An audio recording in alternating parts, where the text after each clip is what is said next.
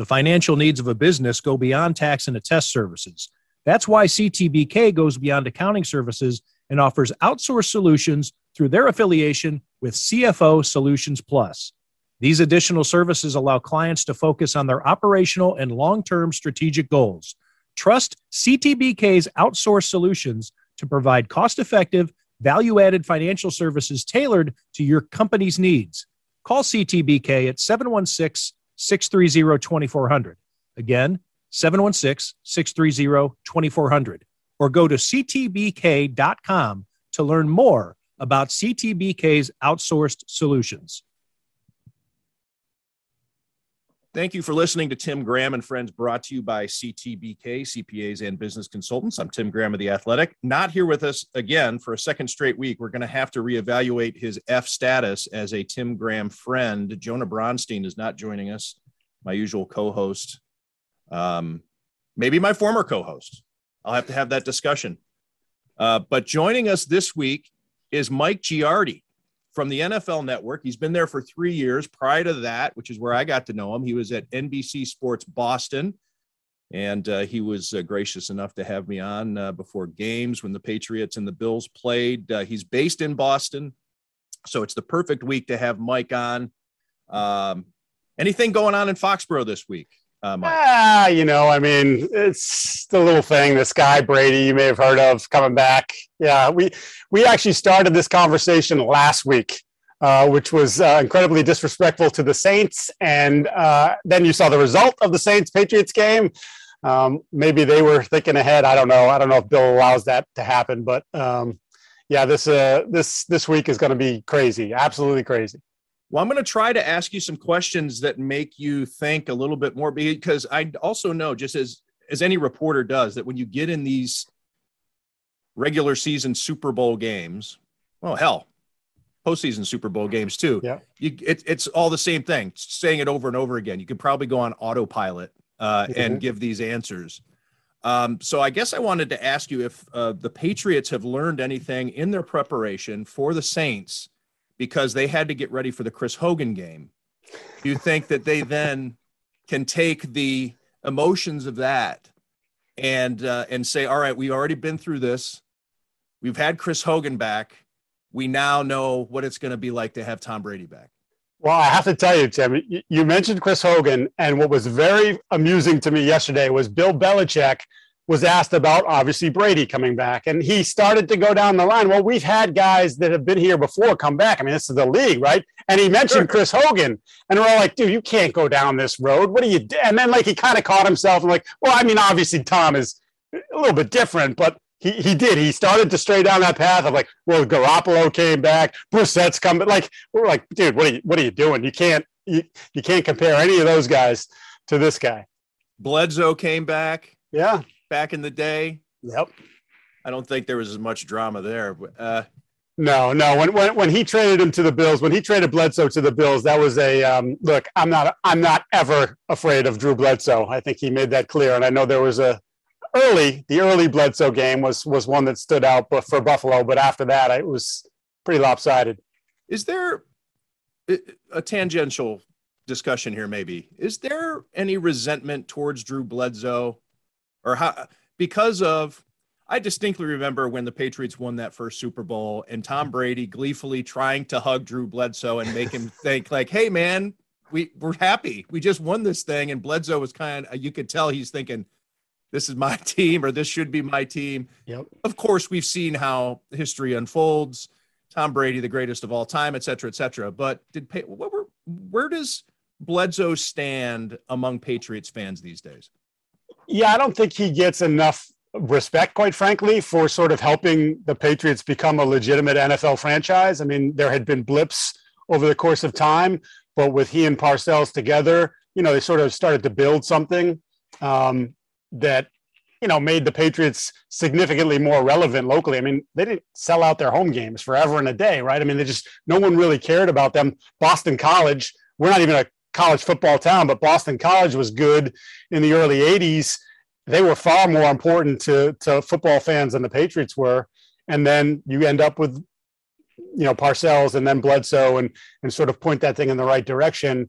I think Bledsoe had a hard time. I think he actually still has sort of a hard time with the whole way it went down, because as he said, like, I'm remembered for almost dying. And that was a bad injury, right? He was bleeding internally. There was a lot of stuff going on there, but it was like, all of a sudden this fresh-faced kid comes in there and starts winning football games, and my job is over, and people wanted to throw me to the side. I almost died, so I think even to this day, he does interviews where you can sort of sense from his perspective a little bit of bitterness about just how it all went down. Is he, we could easily look it up, but two guys who follow the sport, is he the second greatest quarterback in Patriots history? I mean, I know you go back to the AFL days and stuff, but no, I mean, people might try to people Steve around Grogan here love Steve Grogan. They love Steve. Yeah, but I mean, if you look at what Steve Grogan was as a passer, and I know the league was entirely different than it is now. I mean, to me, there's no comparison. I guess Grogan, the thing that people loved about Grogan is how tough he was, the neck brace, that whole thing. I mean, when you talk about Steve Grogan, that's the first thing people bring up. He wore a neck brace, like, okay, but he was just a marginal quarterback. Drew Bledsoe did get to a Super Bowl on his own. Steve did. Grogan was the backup when they went in 85. Yep. Okay. Sorry for that diversion, but that's kind of what this podcast is all about, Mike. So you are based in Boston. You cover the Patriots. So you have been at every Patriots game so far this season. Your thoughts on how they measure up to the defending Super Bowl champs? Yeah. You know what? Let's kind of stay in this moment of Brady coming back. How nervous are Patriots fans that it won't go well? Petrified, because I think the feeling was that they would beat the Saints and they'd be 2-1. And okay, if Tom comes in here and beats us, 2-2 is not bad with a rookie quarterback. Schedule starts to lighten up with Houston the following week. There's, that feeling like, okay, if we can get through this, the kid's showing promise at quarterback, we're okay. Now you lose a game that you felt like you were going to win going into it. You're 1-2, having really lost the first game to Miami as well. I think was a game they feel like they should have won. And now Tom's coming in here, and it's really hard for the Patriots offense to score. It's not hard for Tom to score.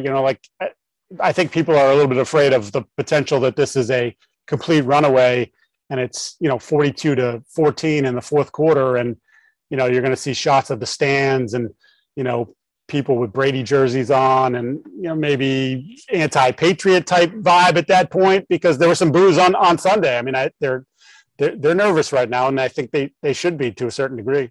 That's right, because and a great little wrinkle too, because unless the Patriots put a hurting on Tampa, the Brady fans are going to stay till the end. So at the end of the game, the crowd shots are going to be, and it's going to be that vibe of this is Brady's town. This isn't the Patriots' town. This has been Brady's town, and he can do it without Bill and that whole narrative, which he obviously can. He just won a Super Bowl. But well, I mean, Tim, so they're since Brady has moved on, they have 3 wins against the Jets. The Patriots do. They are 5-12, I believe, against the rest of the league since Tom Brady left. And then, of course, Brady goes to Tampa, gets hot, wins a Super Bowl. It's like he's already sort of won the argument, if you will, about who was right and who was wrong in that decision.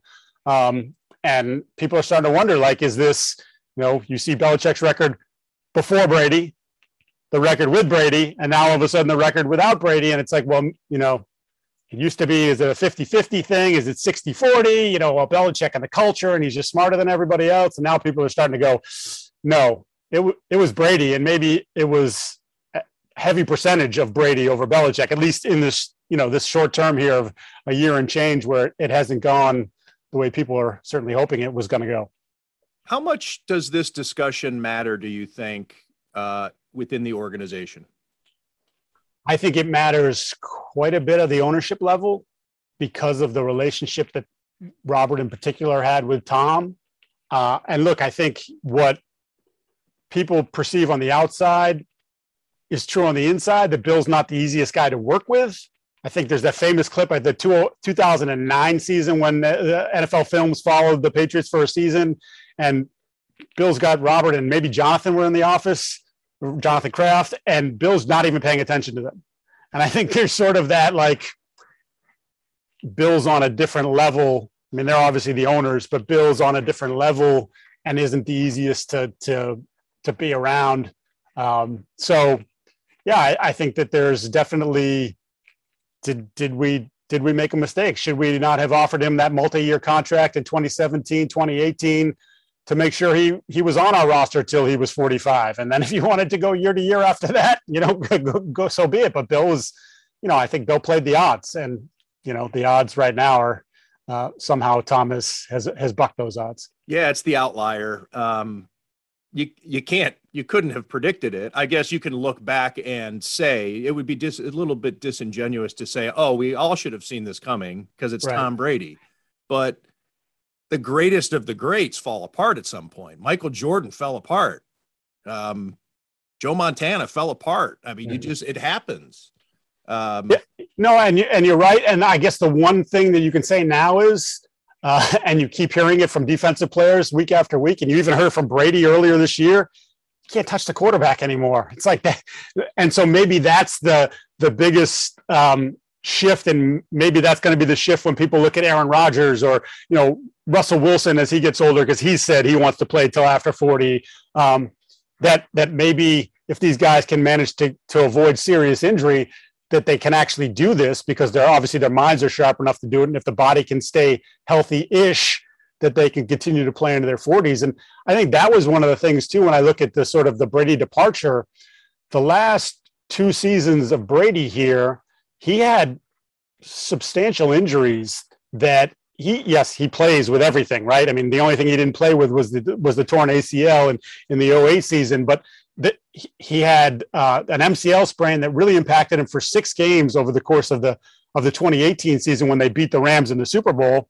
And if you kind of go back and look at that run, what they discovered late in the year was maybe we're more of a power running team. And then when Tom had to make the throws, he was still capable of making the throws as he did in Kansas City in the AFC title game. And then in 19, he had all kinds of problems with his elbow, and that happened right around the 7-0, 8-0, and then they were a sub-500 team the rest of the year, and then bowed out in the first round of the playoffs. So I think when they look at it again, they probably felt like, hey, the odds are again starting to fall in our favor. Couldn't make it through 2018, and somehow we won a Super Bowl, and maybe we shouldn't have. And then 2019, we just completely fell apart in the second half of the season, and our quarterback physically couldn't carry us like he had in the past. Do you think Jimmy Garoppolo is the quarterback now if Bill Belichick had his way? After what we've seen out of Garoppolo, or do you think they've maybe moved on from him by this point? No, I think he would have been. I think there's a feeling in Foxborough that if Jimmy was here, that some of the stuff that you're seeing in San Francisco, some of the inconsistencies wouldn't be part of his game. I mean, and obviously there's no way of knowing that. Maybe this is just who he is, and this was how it was going to play. But they certainly had a lot invested in him. And famously, after they traded him, Belichick on a conference call for about 5 minutes starts off the conference call without even being asked, about just going on and on about how Jimmy handled himself and what a good player the 49ers were getting. And, we had the best quarterback room in football, but, we had to do something at this point. So I think there was still interest in bringing him back this offseason. And San Francisco didn't seem to want to budge, or at least if they were going to budge, it was going to have to be a high price that the Patriots weren't willing to pay. So, yeah, I think they look at Jimmy as the one that got away. So we can go ahead and rule the Jets out of the AFC conversation rather safely. The Bills beat the Dolphins 35-0 2 weeks ago, and the Bills looked really good on Sunday against Washington football team. Where do you think the division stands with your knowledge on the Patriots? You've seen the Dolphins, Jets too, right? Yep. Tim, I think I went into this feeling like the Bills were still the class of the division when the season started, but that maybe Miami and New England had closed the gap some, but not enough to overtake them. And after 3 weeks, I think the gap is as wide as it was last year. I mean, obviously, I looked at the Miami situation and said, can Tua make the leap? Can Tua be a top 5 quarterback pick and go from in his rookie year to, okay, now I've had a full year to train, I'm healthier, and I can do this thing. And he, even in beating the Patriots in week 1, he didn't do anything for me. I hate writing off quarterbacks this early. It's become the thing that we do now. And I still don't want to put the nail in his coffin as a player, because Buffalo is the perfect example. If you did that, if we were treating Josh Allen like we've been treating all these quarterbacks lately, then Josh is somewhere else.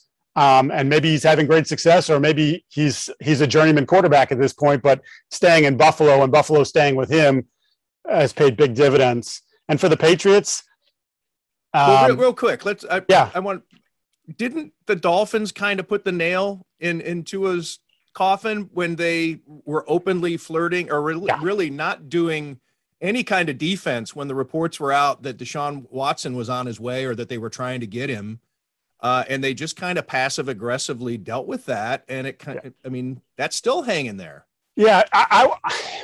It's fair. It's absolutely fair. I would just say when it comes to Watson, I think there are 25, 26 teams that should have called about him, obviously prior to now what we know with all the stuff that's going on off the field, because he's that talented a guy. And he's, 25? I mean, you're talking about the ability to acquire a franchise quarterback who you already know is good. Like now he's played in the NFL, he's played at a high level, and we could have him for the next 10 years. That makes a lot of sense to me. But yeah, they clearly were lukewarm on Tua after last year. And to your point, even the public proclamations of Tua's our guy they fell flat. It just, I don't know. It wasn't over the top. I know there was a report right before the first game that Flores had a meeting with his team and he's like, Tua's our guy. And it was like, yeah, you're probably about 6 months too late with this story for your team, who all know, like, yeah, if the Deshaun thing clears up, we'd probably rather have Deshaun. So these players are on social media. They watch the NFL Network. They know what's being said. Yeah. And they know what's not being knocked down. Yeah, absolutely. And they've seen how in other places where people will get on they'll pound the podium and say, no, this isn't it. And at least whether it's true or not, they're at least saying, well, look, my guy's out there, he's defending whatever, my player, my guy. And in that case, everything was quiet. So yeah, I think it would be hard if I was Will Fuller or Preston Williams or Devontae Parker to think like, yeah, Tua is the long-term answer here when they continue to flirt with the idea of Deshaun Watson and continue to have little leaks, like the owner wants Watson. I mean, these things keep popping up every couple of weeks. I derailed you there from your closing thoughts on the AFC East. So like I said, I think the Dolphins, they look like they have a quarterback problem, and that's not going to allow you to overtake Buffalo. And with the Patriots, I'm a little surprised at how this has gone thus far. I thought, one of the big things to me, well, two big things. One, they're not protecting the quarterback at all. And as I sit there and watch back the games, and I say, okay, there's a couple throws, there's a couple times where Jones gets hit where it's the quarterback's fault. He doesn't make he's very quick with his processing, but hey, you fooled him a little bit. He comes off his first read. Yeah, exactly. What do you expect from a rookie, right? To me, the bigger thing is how the defense, when they have to make a stop, they can't make a stop. Miami, they went through the offseason. They said, we're not going to get run on like we did last year. They were a bottom 5 defense against the run last year. And they were embarrassed at times last year. Teams just said, we're just going to shove it down your throat. And there's absolutely nothing you can do to stop it. And for Belichick, a defensive guy, that's insulting. So they went out and they remade that front 7. And through 3 weeks, Miami didn't rush for a ton of yards. But at the end of the game, after the Damian Harris fumble on the 10-yard line, they had a chance to stop him and get the ball back with about a minute and a half to play. And instead, handoff for 5, handoff for 4, handoff for 2, game over. Saints go to the 4-minute offense. It's a one-score game, and the Patriots can't stop them. And then on the touchdown run, the Patriots decided to defend with 10 guys instead of 11. So there's a toughness factor, or the guys aren't playing to the level that they need to play. And there's also been some uncharacteristic mistakes through 3 weeks, which makes you think, and that's the conversation we always have here, because for years and years and years, it was everybody else spending the money in free agency. Oh, they won March and April, but we're going to win in December, January, and February. The Patriots are the team that won March and April. And here they are 1-2 and playing like a team that's not totally connected at this point. Mike, I needed to ask you this before you attended, or I should say, before you got your master's degree from the Howard Stern School of Broadcast Journalism at Boston University. You attended Trinity College in Hartford and studied, according to your NFL Network bio, English literature, classical tradition. Mm-hmm. What does classical tradition mean, and why do you have a Bob Glauber book behind you? Well, I have a Glauber book because he pays for that spot. He's probably not even happy. I probably need to center it more, maybe get some lights pointing down on it. Yeah, classical tradition of English literature. What is that? Is that Shakespeare? So English Lit was my major. I wrote my thesis on William Faulkner, which actually is funny enough. One of Glauber and I's connections is that he was a big Faulkner guy as well. I think he wrote his thesis on Faulkner in college, which was probably like 1942, but fair enough. There was a lot more for you to know about Faulkner by the time you did. Yes. Classical tradition is philosophy, Greek mythology. I'd like to sound really, really smart in this one, but we had a minor. Everyone had to have a minor. And when I got there as a freshman, the buzz was the minor's not going to make it. By the time you're a senior, the minor's not going to be a requirement. So I just took the classes that I wanted, took classes for my major. And then I think it was the second semester of my junior year, it was pretty obvious that the minor thing wasn't going to go away. So I went down the list and was like, well, I took 3 classes in this minor. I only got 1 here. I got none. Is that, you know what? Let's just go with the one we've got the most classes in and let's finish it off. So that's I'd like to sound smarter than I was, but really that was just a cover my own behind and make sure that I graduated on time, because I don't think mom and dad were giving me any more money.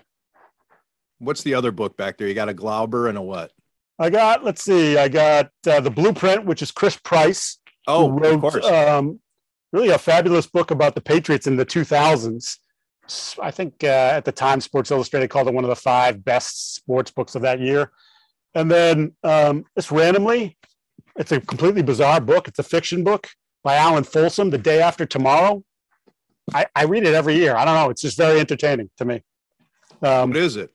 Yeah, so it's an American doctor who his parents were killed when he was a boy, and it turns into this big thing, and it's a secret society. And I'm really not a fiction reader, but for some reason, that book spoke to me, and I read there's a follow-up to it. I read the follow-up to it as well.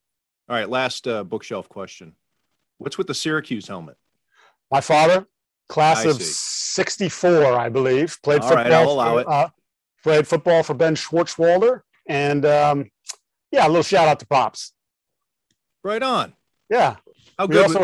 We also have a Johnny Pesky autographed Red Sox baseball. Okay, so Johnny Pesky, have you ever interviewed Johnny Pesky? Oh, yeah. He may be the greatest interview of all time. A great player, number one. Yeah. A great player. He was always available. He was brilliant in his storytelling, and he loved to do it. And I interviewed him. I was probably 23. My first time at Fenway Park. I was sent there by the Boston Herald to do a story. The Massachusetts High School Athletic Association was eliminating, which is strange to think, but this would have been 93, 94, was eliminating smokeless tobacco. You think, right?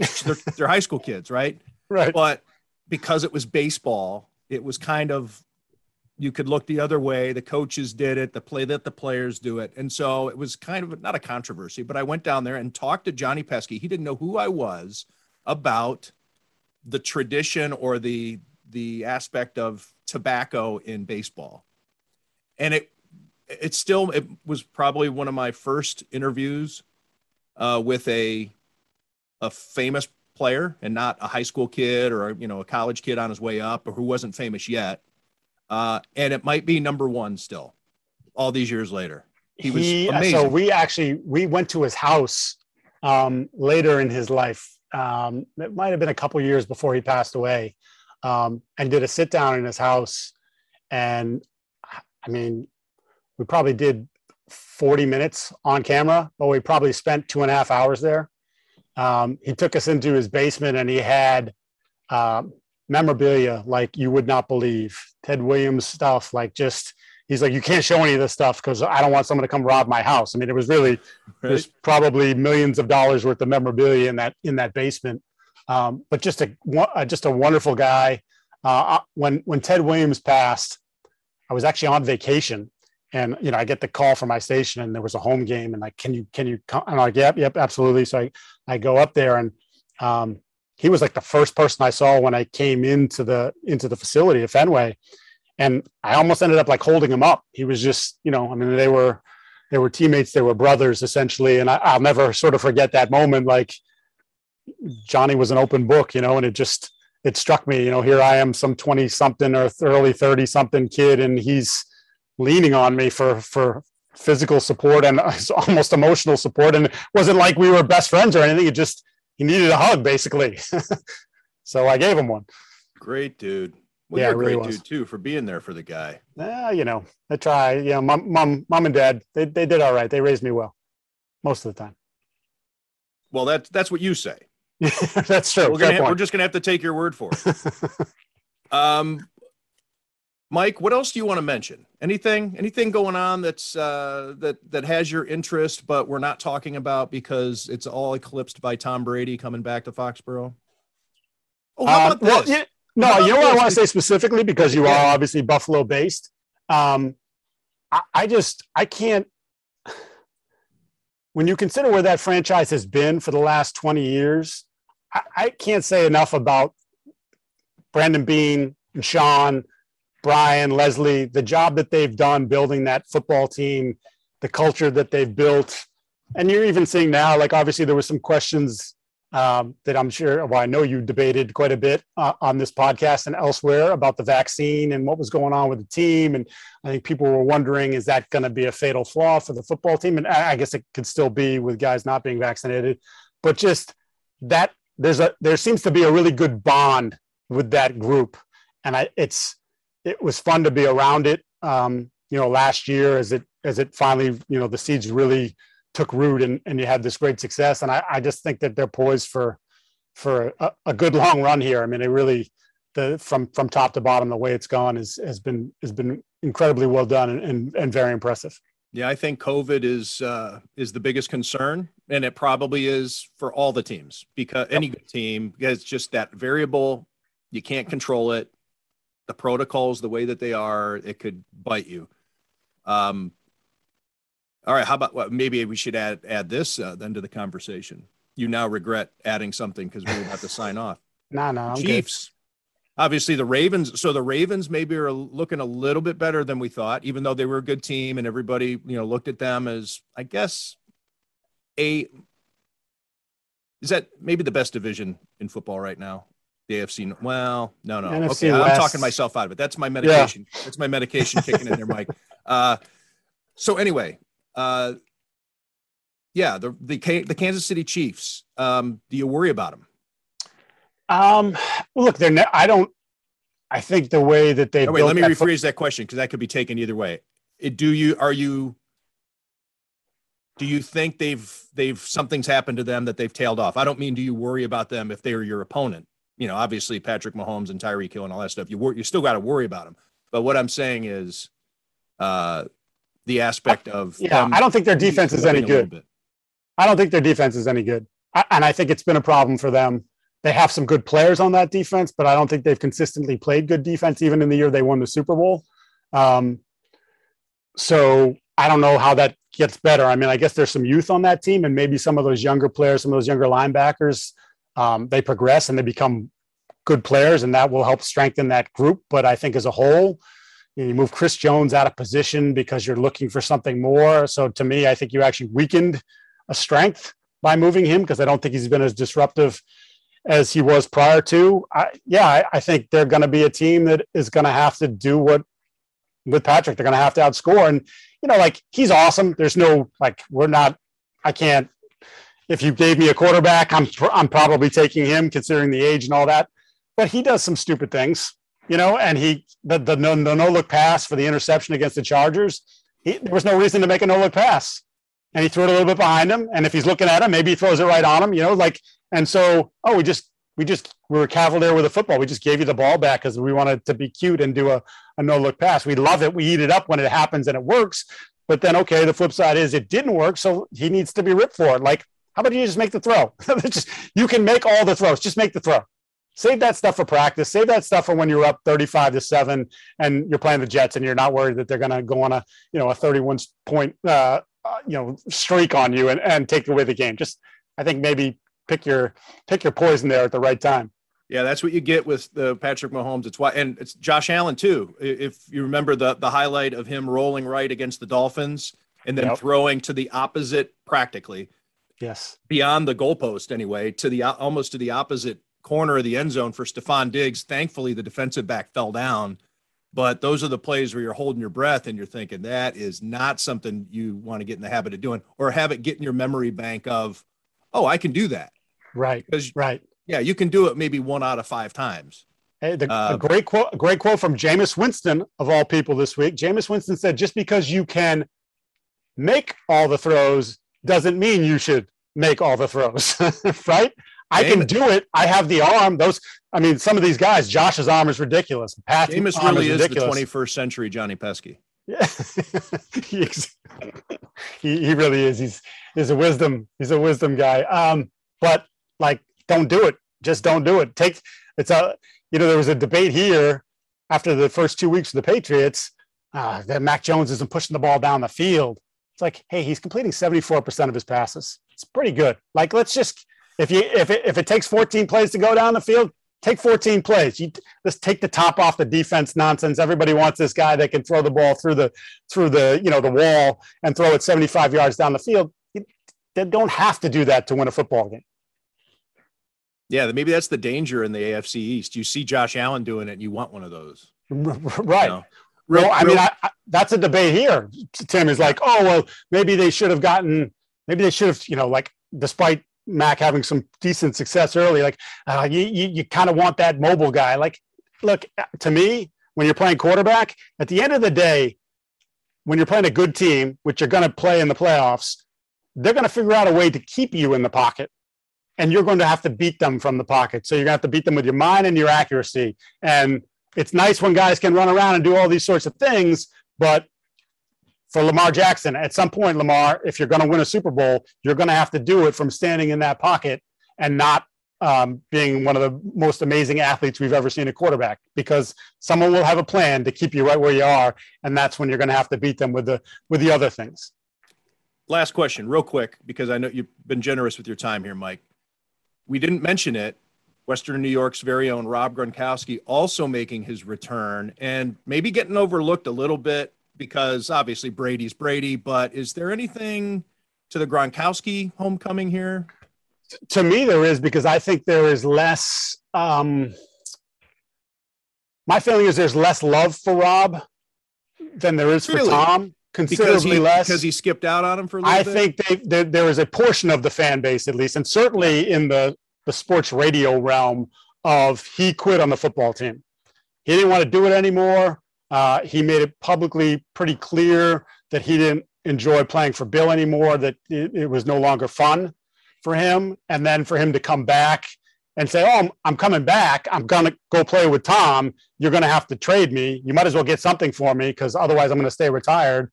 And then for him to go on and help them win a title, and he's got 4 touchdown catches already in the first 3 weeks of the season. I think there is a little bit like, we embraced you, we loved your nonsense, your frat boy humor and all that stuff, and obviously loved the way he played. I mean, he's the best tight end I ever have seen in person. The best of all time. Yeah, I mean, just an absolute monster. But I think there are a portion of the fan base that says you hosed us, and I don't know that he's going to be embraced quite like Tom's going to be embraced. I just want to mention real quick for people out there listening. So this is what you think of Rob Gronkowski, or this is what Western New York sports writers in the Fantasy Football League that all of the Bills writers are in. Rob Gronkowski was not drafted. Whoa. Yours truly picked him up off waivers during the opening game while he's going off. You were able to, he couldn't be in my roster that week, there's a waiver. I still had to get a little lucky on the waiver pickup. But yeah, Rob Gronkowski. And because you think, same thing. Like the same thing. It's the betting. He's fallen apart. He's at that age, and however many tight ends they have down there in Tampa, they have 3 good ones, and Rob still looks like Rob. Although that means he's only going to play 12 games. But yeah, but I mean, if Rob is playing like Rob, then whatever you get, if you get 10 games, but you have him in January and February, then I think you're in a good place. And you know what? I see. I have a great affinity for Rob. I always enjoyed my interactions with him. I thought it was difficult to watch him at the end here because you could see the conflict within him. You could hear it. He wasn't that same bubbly personality. He wasn't joking with us as much. He gave some press conferences at the podium where we're just like, "Wow, that was depressing." You're like, I feel bad. I feel bad. I felt bad for him knowing physically that and apparently mentally at that point, he was completely fried. So I am happy that he sort of seems like he's back to being himself and is having success on the field. So I personally didn't like the way he handled it at the end, but I don't really hold any, I can't hold any animosity against him because I just think he's a solid dude who never really kind of forgot who he was and who he is. Mike Giardi, thank you for doing this. I've really enjoyed it. I didn't know we'd talk about Johnny Pesky. There's a lot of things came up today. So I think we did keep it a little light. Hope this is not what you get from Andrew Siciliano that often. No. I enjoyed it. He never asks you about your father. He doesn't. He doesn't care. He doesn't ask me about Johnny Pesky. He doesn't ask me about the classical tradition. I got to come up with a better story for that, though, right? I should embellish. A thesis on Faulkner is pretty heavy duty, man. I was actually trying to find it because whatever, I've got papers in the attic everywhere, and I was going through some of my stuff that just unload. I'm like, I don't need all this stuff, and I was like, but I want to find the thesis because I'm so far removed from it. I don't even remember what the hell I wrote, but I'd like to go back and see Mike Giardi's thoughts on William Faulkner 20 some odd years ago. Do you care about William Faulkner anymore? Like since you did that thesis, have you done any more like studying up or reading some obscure piece of work that he did that you didn't before? Well, the professor that I had for a large portion of my English lit classes, Professor Dirk Kirk, Kuyk, just passed away probably within the last couple of years. And my roommate, who was also an English guy, we used to joke that he was Faulkner. Like he knew so much and he was a Southern guy. So like, we were like, he might be William. That's a pretty ballsy thing for you to write your thesis on Faulkner with the guy that you feel is the expert on Faulkner now. Yeah. And look, my first experience with him, we had a quick story. Should have done like J.K. Rowling or something. Right. That was a little, you might have threw a couple change-ups past him. I'll give you a quick story. So we were playing it must be my sophomore year. We're playing Bowdoin at Bowdoin. So the bus is leaving on Friday at like 12:30 because we got to practice on the way to Bowdoin. Whatever. I don't even remember where we stopped and practiced. So I went to class completely unprepared. Mentally, I was ready to play a football game, excited to go up to Bowdoin. And I, for whatever reason, decided to sit in the front row. Maybe I thought I would be overlooked if I was in the front row. And he's talking and he's asking questions and nobody's jumping in. And then he looks at me and he's like, Mike, why don't you answer this? And I'm looking at him. I gave it the 5-second pause. And I'm like, I'm just going to own it. Professor, I'm behind on the reading. I'm a good 100 pages behind on the reading. He turns to my buddy, Justin, the other kid. Justin. He's like, I'm with him. Finger gun. Bang, bang. Get out. I grabbed my crap. I ran out that door. My roommate, Justin's like, okay, fine. He grabs his stuff and, on a bus to Bowdoin. And then that Monday I had to make sure that I found him in his office hours and was like, look, won't happen again. And then we had respect for each other after that. I mean, I had respect for him anyway, but clearly not enough to do the reading. So, yeah. Then I wrote a thesis. Shame. I know. But you're making up with it with all the Glauber reading any man can handle. And you're a trooper. He's got another book coming out, right? You know, I've got that book. I've got the book that's behind you there. I've got it signed. He signed it. He actually gave one to my Make-A-Wish Foundation fundraiser that I do. Very nice. It was very nice of him to do. So I actually at one point had two. What's he doing? What's the next one though? He's got the one with Keyshawn Johnson. Oh, right. Came out, right? Yeah, that's been out for a couple weeks, right? Yeah. They featured it on the Fox game the other day, and they were handing it out in the Rams locker room. And I didn't get a copy though. He didn't send me a copy. Apparently, he wants me to pay for it. At some point, people have to start paying for this thing. He can't just give them away. Hey, his kids are out of college. His kids are out of college now, Tim. I mean, what does he need the cash for? He does. This is his leisure time. That's right. Mike Giardi from NFL Network. Thanks for doing this. Tim, thanks for having me. CTBK is more than just a full-service accounting firm. They are one team with an innovative approach to accounting and rise to each new challenge with collaborative problem-solving skills. CTBK goes above and beyond by lending helping hands in the Buffalo and Niagara community through volunteer work and donations, and is partnered up with Victory Sports for 2020 and 2021 to keep kids in the community active. The professionals at CTBK are determined to help individuals and businesses succeed. Whether a large corporation, a small business, or somewhere in between, call CTBK at 716-630-2400. Again, 716-630-2400, and see what CTBK's one-team approach can do for you.